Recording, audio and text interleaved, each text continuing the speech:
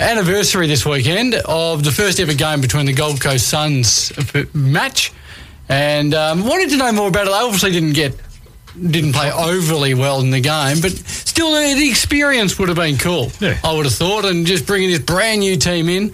And let's learn a bit about it. The coach of the Gold Coast Suns on that night, and it was Guy McKenna, and now he's coaching the Beaumaris Sharks. And we say good evening to Bluey. G'day, Bluey.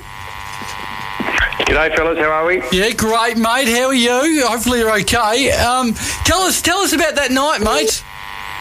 As he left us, I'm just counting them up. I reckon we had 3, 4, 5, 6, 7, 8, 9, 10, 11, 12 debutants that night. So our first game, all exciting, and Gary Ablett, the captain, all that sort of stuff. So it was, again, Metricon was being redeveloped. So our home games that year, of course, were up at the Gaffer. So it was semi sort of real, but yeah, it was just great after 2 years of sort of setting up the club to play our first AFL game, of course. Guys, was here. Who out of that sort of bunch sort of impressed you the most that might not have been accustomed to playing that standard of football? We had a couple of fellas from Collingwood I knew. Daniel Harris was up from North. Obviously the older blokes, they were used to it, but probably blokes like Trent McKenzie, even Charlie Dixon. He was the first player who kicked the first goal for Gold Coast ever in the competition. He performed, but as a big young forward should. But I thought he held his own. As Trent McKenzie picked up enough of the pill. Generally, for most of the first two seasons, let's be honest, we were being carried by the 6 to 7 senior players we had. What was the build-up like? Do you remember, obviously, of brand new players? You had the number one player in the league at the time in Gary Ablett Jr. But what was the build-up like towards this? Because this is a brand new team that you were introducing to the AFL. Was there any extra pressure that you had on yourself, do you think? No, I didn't really see it that way. Obviously, we were clearly, going to be one of the youngest teams ever to go around, and I'd speak to obviously Nick, who I'd worked with and mentored, and even Blighty, who was on the board. Both of them at stages just said, "Well, I'm sorry, mate, I can't help you too much because I haven't spoken to." We haven't worked with 11 to 10 sort of debutants, with an 18-year-old playing in your first game of football. So we can help you with the old blokes, but the young kids, and we can help you with 2 or 3 at a time. But not the numbers we had. So it was all sort of quite daunting, of course. And obviously the result probably expected. I'm just looking at the numbers of games. We went into that game with just under 1,200 games, and Carlton were at 1,700, so 500 games more experience. What do you expect? And, like for the first few years, I used to say it's like the year 10s playing the year 12s. We just had to get growing up as far as the physical side of things and growing up inside of understanding football better. And, that was always going to take time. And like most kids, I always say it takes 3 or 4 years. And so that was certainly on the cards. One thing I do remember, obviously the build-up was, as I said, and internally as well. Some of the boys that, were very good players in their own states and own regions had come, and, from the AIS as well, and they'd never actually suffered any sort of disappointment in their life. They've never been dropped or never been left out of a side. So there's a fair crew that missed out, and there was tears shed, of course, because it was the first time they had to deal with it. And and a reverberation of that was it was the first time some parents had to deal with it as well. What?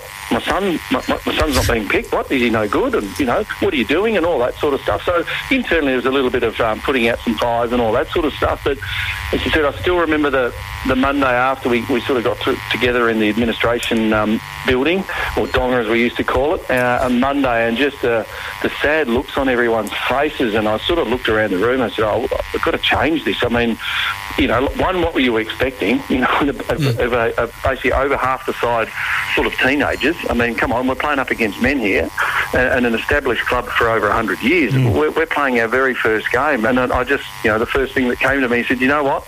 We'll never be this inexperienced ever again. I said, because David Swallow just played his first AFL game alongside Gary Ablett. I said, he will now go into next week playing his second.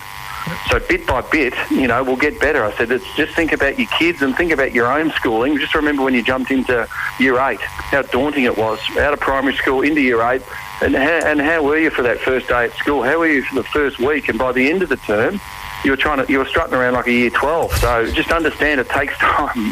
Rome wasn't built in a day, and these boys won't be built in a day. So just be patient.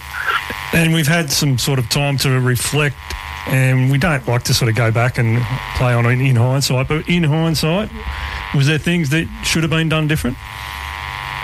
Well, within the rules, if you wanted to change the rules, of course you could. Yep. But as I said, we had obviously a salary cap that we could go out and attract players. But again, in the AFL modelling, all those type of things, it was sort of done 2 years out, and I said there was just this huge spike in footy spend, and we went from about a mid footy department spend, based in 2008. But by the time we started in 2011, we weren't ranked 8th or 9th in spend. We were almost ranked 25th in spend.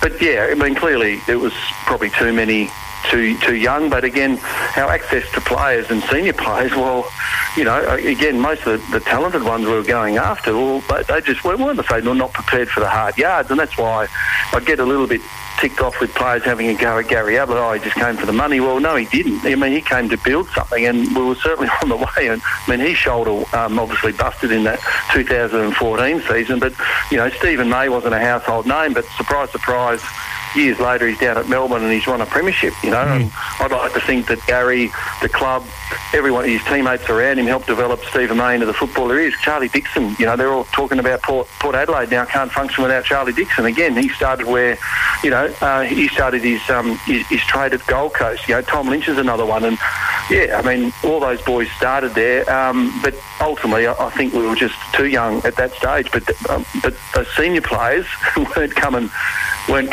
freely, and it was hard to prize those players out of the clubs. The AFL modelling had us not pinching, but getting a player. Our rules were we could get one player from each club. Well, in the end, we had to take 8 players from 8 different clubs because the other 8 clubs didn't want to come. We had some really good, interesting conversations with some players, but thanks but no thanks. So it was difficult. To attract those players, and as I said, it was certainly hard yards, but certainly I thought the sun was starting to shine in that last year, but obviously the board and the club thought otherwise. Yeah, no, that one's always a bit confusing. Can we reveal now, Bluey, that which players you were after that didn't actually quite get there? Is there any names off the top of your head that you can remember? Yes, well, the ones I can speak to that we actually spoke to, Matthew Pavlich was one, Chip Frawley probably the other one. I think I rang Travis Boak as well. And so, the common denominator between those three, they're obviously terrific players and obviously play across different parts of the ground, but also just very good people. Yep. So it was always going to be hard to prize them out of their own clubs, and given, their sort of history already with that club and where they were going, it was very difficult at the start. Have you received a call from Adam Simpson about a game down at West Coast? I'm sure you would have. Actually, a mate of mine. Go back there. There's a redhead fellow, and he's not moving too well, but he's trying to warm up for West Coast. It's not you, is it, Louis? And I said, well, at my age now, I go and kick on my right leg, and my left hamstring wants to snap. So I'm going to try and work that out. No one. It's all relative because Adam Simpson, premiership coach. Well, mate, you have 10 players go out of your side, and you fill them up with Dad's army and some young players. Well, good luck trying to beat anyone. And I've seen Alistair Clarkson go through his great premiership years, and then he have a bottom out with a list and go into a young list, and I've seen him win 5 games in the season. So it's not, coaching's coaching, but and Mick Moldhouse, who coached over 1,000 games, and he's been down the bottom of ladders too with a very young list. It's just hard because the boys can only compete for so long. And again, I just reference that by saying it's like the year 10s playing the year 12s, and for the workers out there that aren't used to football, I say it's like if you want to go and you own a business, you want a game of golf on Friday, who are you going to throw the keys to? The first-year apprentice or the fourth-year apprentice?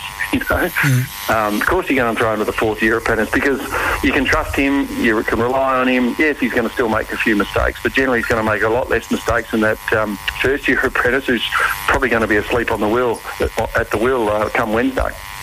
Do you still harbour sort of senior coaching? Is that still on the cards for you? He's a star at the minute with the Sharks. Don't pry me out of Morris, please.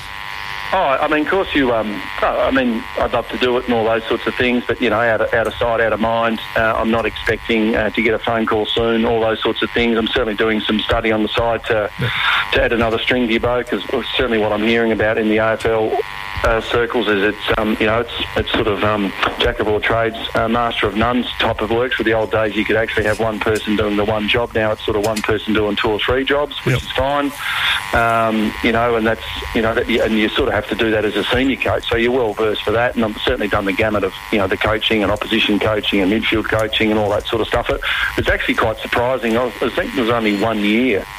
It being a defender, I've actually only ever coached the back line once in my whole 25 years of actually coaching. I mean, I was, as I said, the first year at Collingwood, I was the back line coach. Then I jumped straight to opposition and then eventually finished as a midfield coach. And then at Essendon, again, I was only the midfield coach there. And then in between that was the senior coach. So I've actually never, as I said, fully, coached a defensive group, for an extended period. So does that blow your mind? Like, you've obviously cut your teeth there and all Australian, and unbelievable defenders. Does that just, do you question that?